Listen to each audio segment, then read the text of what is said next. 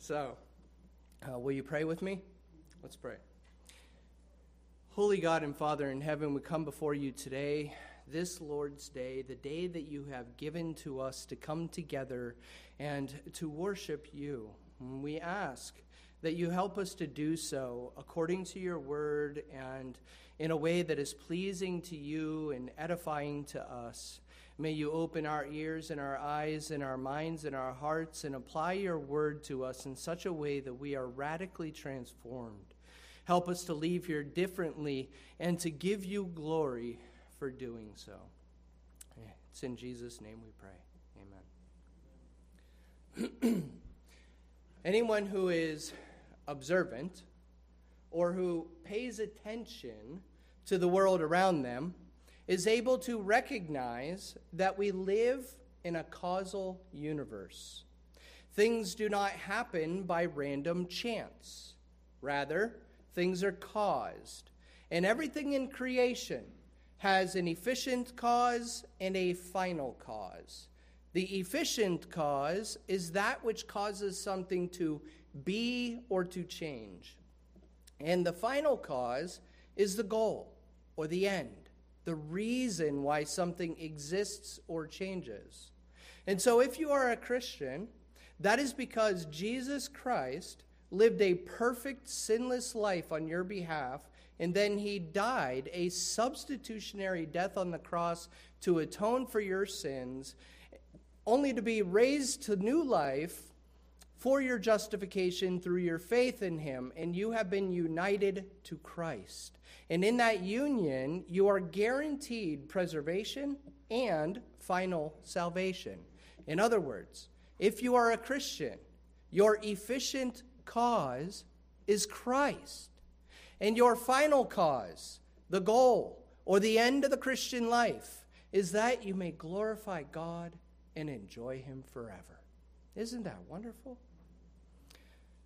The question, however, is what exactly does that look like? How do we go about doing that? Well, today we are going to be reading a passage of Scripture that is going to tell you how to pursue your end by following the callings that Christ has placed upon your lives. So if you have your Bibles, go ahead and open them up to Matthew chapter 28. Matthew chapter 28. We're going to be reading verses 16 to 20, and many of you in here know this passage as the Great Commission passage. Yet I'm asking you to take everything you know about this passage and just set it to the side. Allow God to speak through his word in a fresh way here today. By now you should have your Bibles open. Please join me as we read, starting in verse 16. Now the 11 disciples went to Galilee, to the mountain to which Jesus had directed them. And when they saw him, they worshipped him, but some doubted. And Jesus came and said to them, all authority in heaven and on earth has been given to me. Go therefore and make disciples of all nations, baptizing them in the name of the Father and of the Son and of the Holy Spirit, teaching them to observe all that I have commanded you. And behold, I am with you always to the end of the age. Today's message is titled,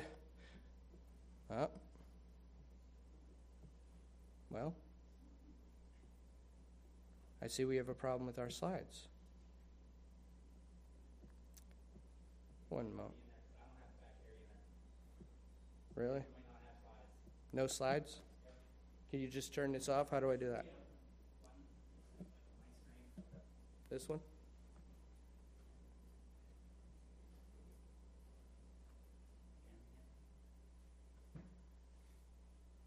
Technical difficulties. All right. Today's message is titled, Called by Christ. And in it, we are going to see 4 main callings that Christ places upon the lives of his disciples. And the first one we see right away. And that is that the risen Lord Jesus is calling you to worship him. The risen Lord Jesus is calling you to worship him. Notice how our text begins with the word now.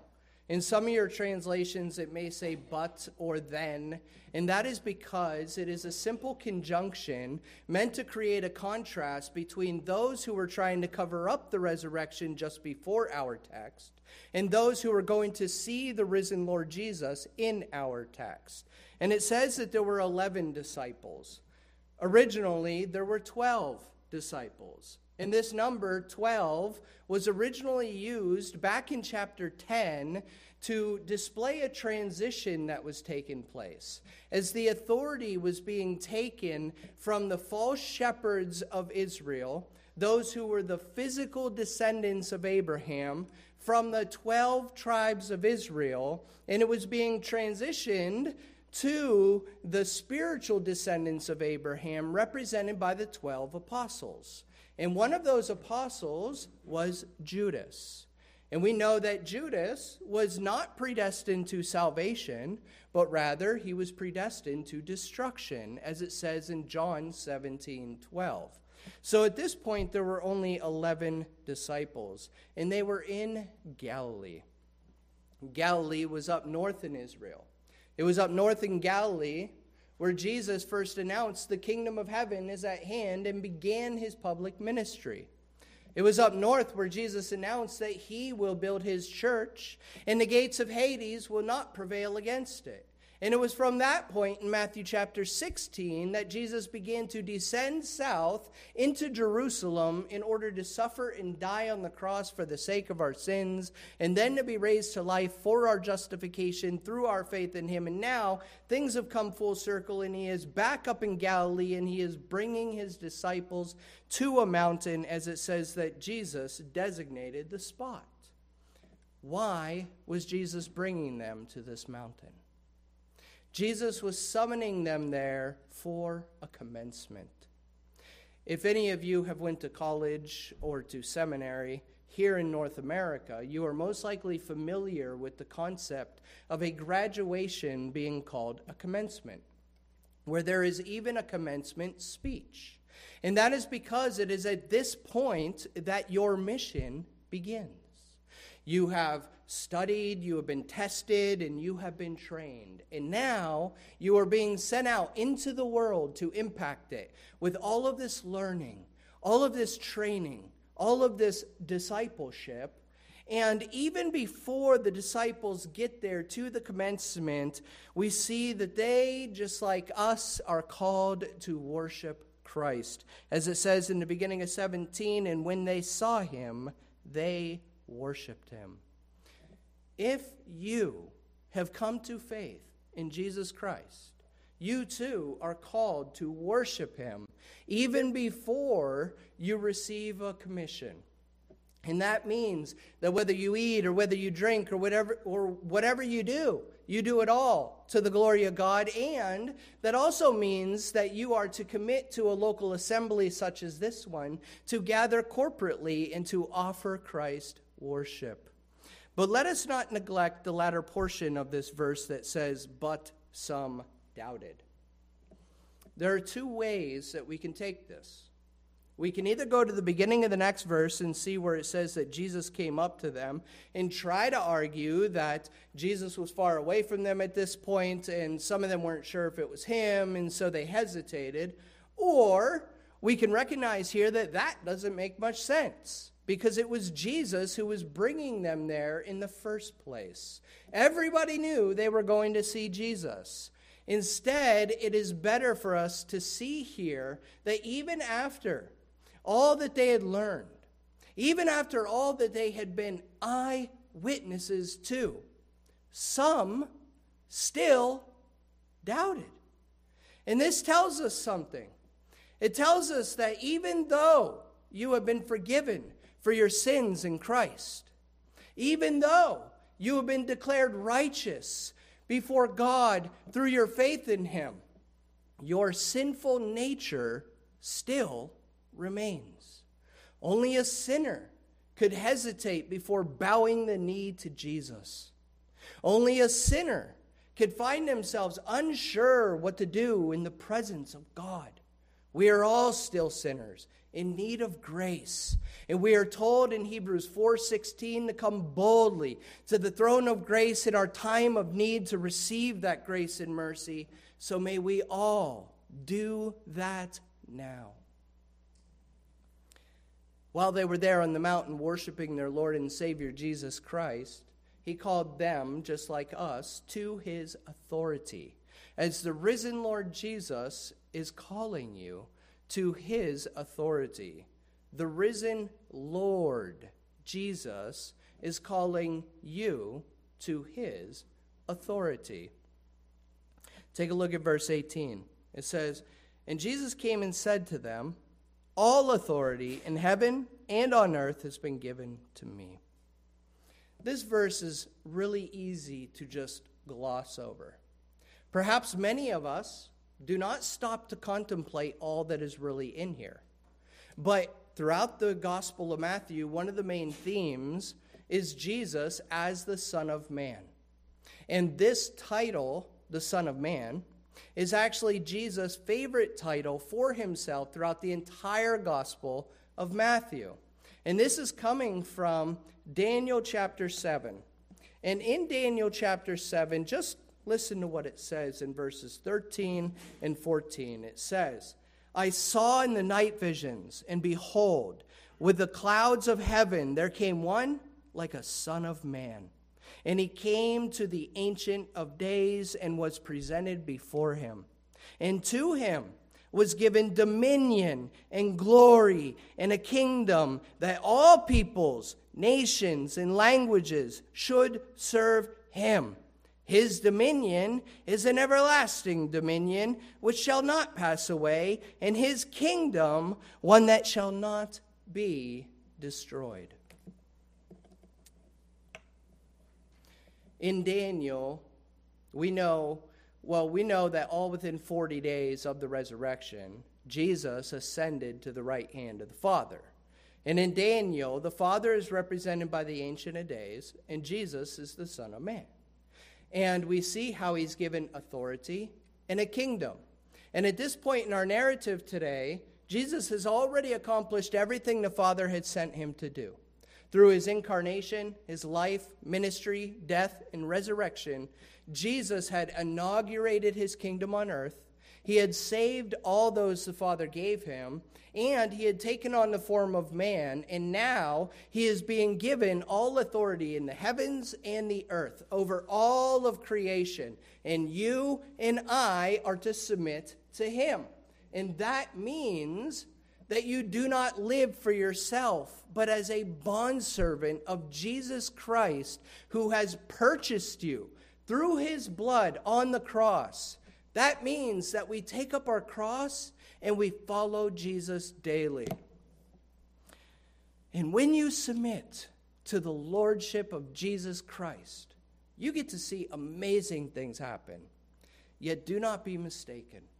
God also inspired the Apostle Paul to tell us that anyone who wants to live a godly life will be persecuted, because Christianity is countercultural, and the sick and sinful world around us will continue to be oppressive, even if only in subtle ways. Just think about the universities here in North America, for example, that always cry out for tolerance and inclusion at the exclusion and even persecution of Christians. The postmodern world argues that we need to not only accept them, but affirm them in their sin and idolatry, because truth is relative. Yet then they turn around and try to tell us that what we believe is wrong. The world hates truth, and Jesus is the truth.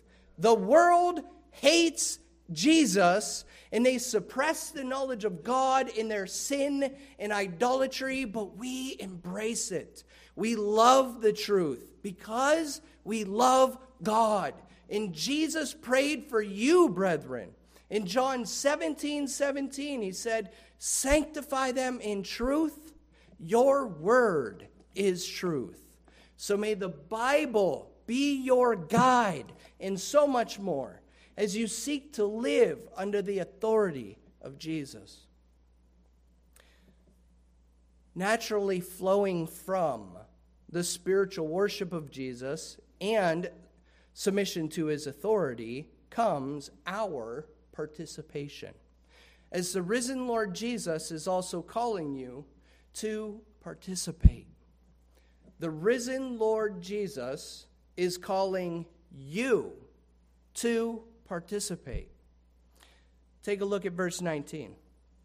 It says, "Go therefore and make disciples of all nations, baptizing them in the name of the Father and of the Son and of the Holy Spirit." Here is a verse that I am almost certain that every single one of us in here has heard before. Some of you in here have probably heard multiple versions of it, and some of you in here have probably even heard multiple interpretations of it. And while I'm not going to sit up here and read the Greek to you, I am going to explain the construction of this verse because it makes a difference. And what you need to know is that there is a difference between a participle and an imperative. A participle is a verb that acts as a noun. So if you take this message, for example, it is about a calling that is placed upon your life. That word calling is a verb that acts as a noun. It is a participle. And an imperative is a directive. It is a command. And in this verse, the imperative, the directive, the command is make disciples. And the word go is a participle.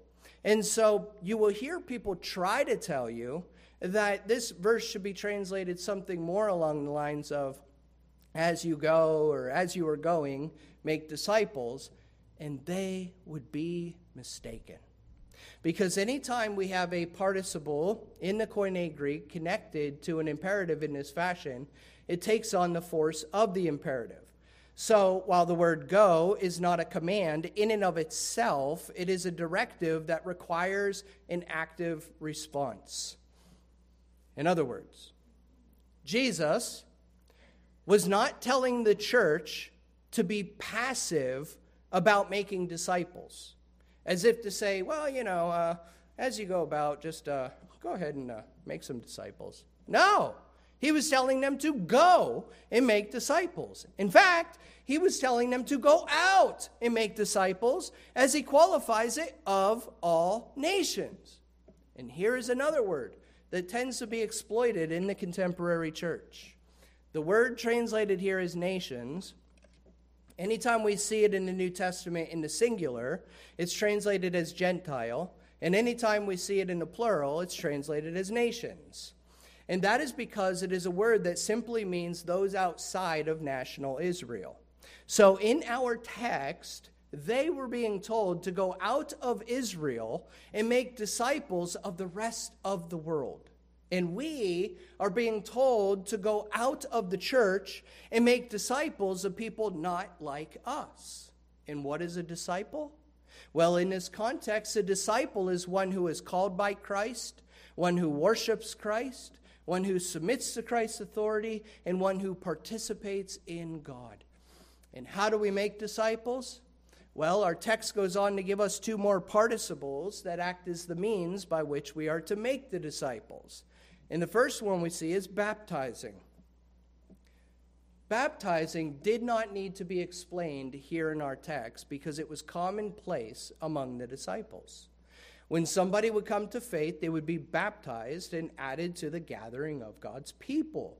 And so this is telling us that we need to go out and initiate people into the gathering of our fellowship. However, it is also telling us so much more, because baptism is a symbol of our union with Christ. As we go down in the water, we're dead and buried with Christ. As we come out of the water, it represents our new life in Christ. And so this is also telling us that we need to go out and preach the gospel, because it is the gospel that is the power of God unto salvation. In fact, the gospel you preach has the power to raise the dead, as spiritually dead people come to life through faith in Jesus Christ. And we are to do this in the name of the Father, and the Son, and the Holy Spirit. And in the Greek, that word name is in the singular, which means Father, Son, and Spirit are all the same name, as this is a Trinitarian formula. And anytime we talk about making disciples, we are talking about salvation. And salvation is a Trinitarian act of God in recreation, which we will get to in a minute. But the next participle we see is in the beginning of 20, teaching them to observe all that I have commanded you. Listen, it is not enough to go out and initiate people into the gathering of our fellowship. It is not enough to go out, preach the gospel, see people come to faith, and baptize them into the local church. We must also teach them everything Christ commanded so that they too may participate in God through the Great Commission in their obedience. And the beauty here is that we don't have to do this alone. As the risen Lord Jesus is calling you to acknowledge his sovereign, preserving presence. The risen Lord Jesus is calling you to acknowledge his sovereign, preserving presence. Take a look at the end of 20. It says, "And behold, I am with you always to the end of the age." We are in the very last verse of Matthew's gospel. And in order for you to fully grasp everything that we are seeing here, we actually have to go back to the very first verse of Matthew's gospel. So if you will, flip with me back to Matthew 1:1. Just go back to the very beginning of Matthew. Matthew 1:1.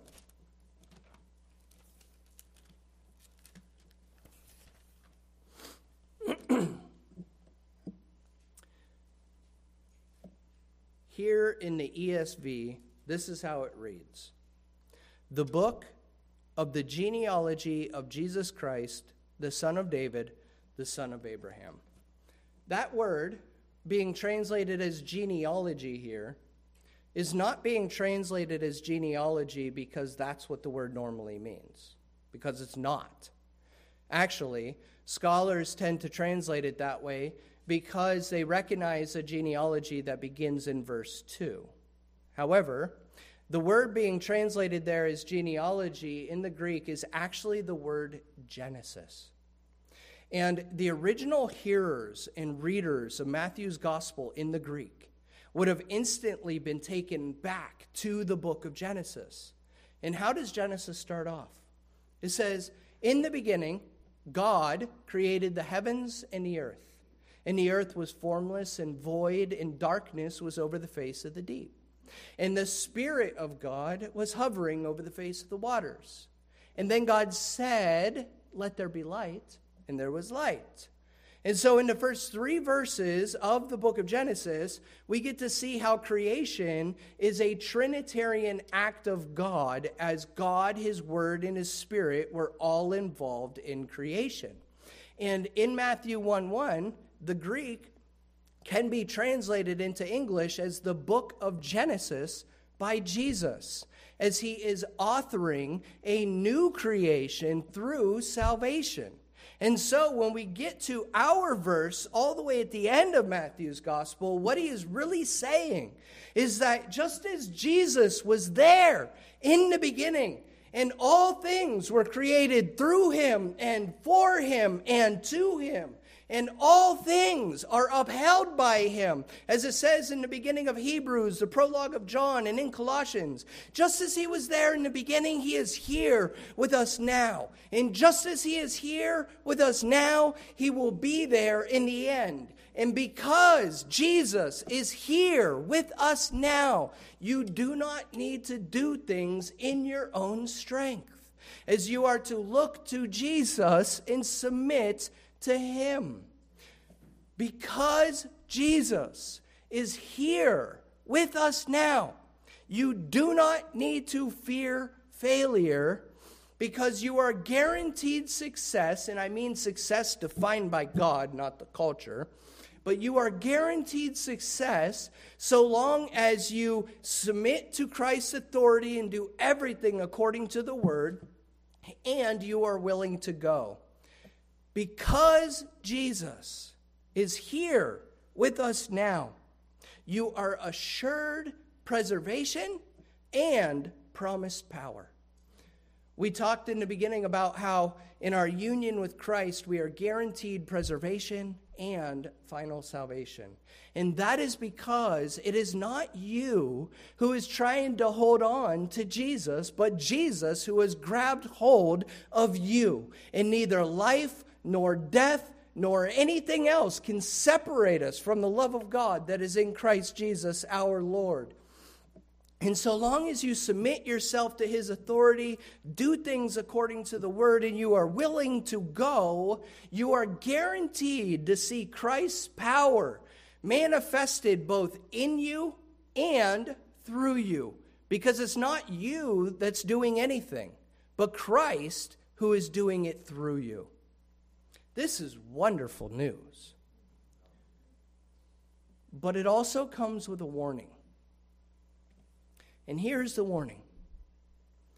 Because Jesus is here with us now, you do not have an excuse not to be actively playing your part in the Great Commission.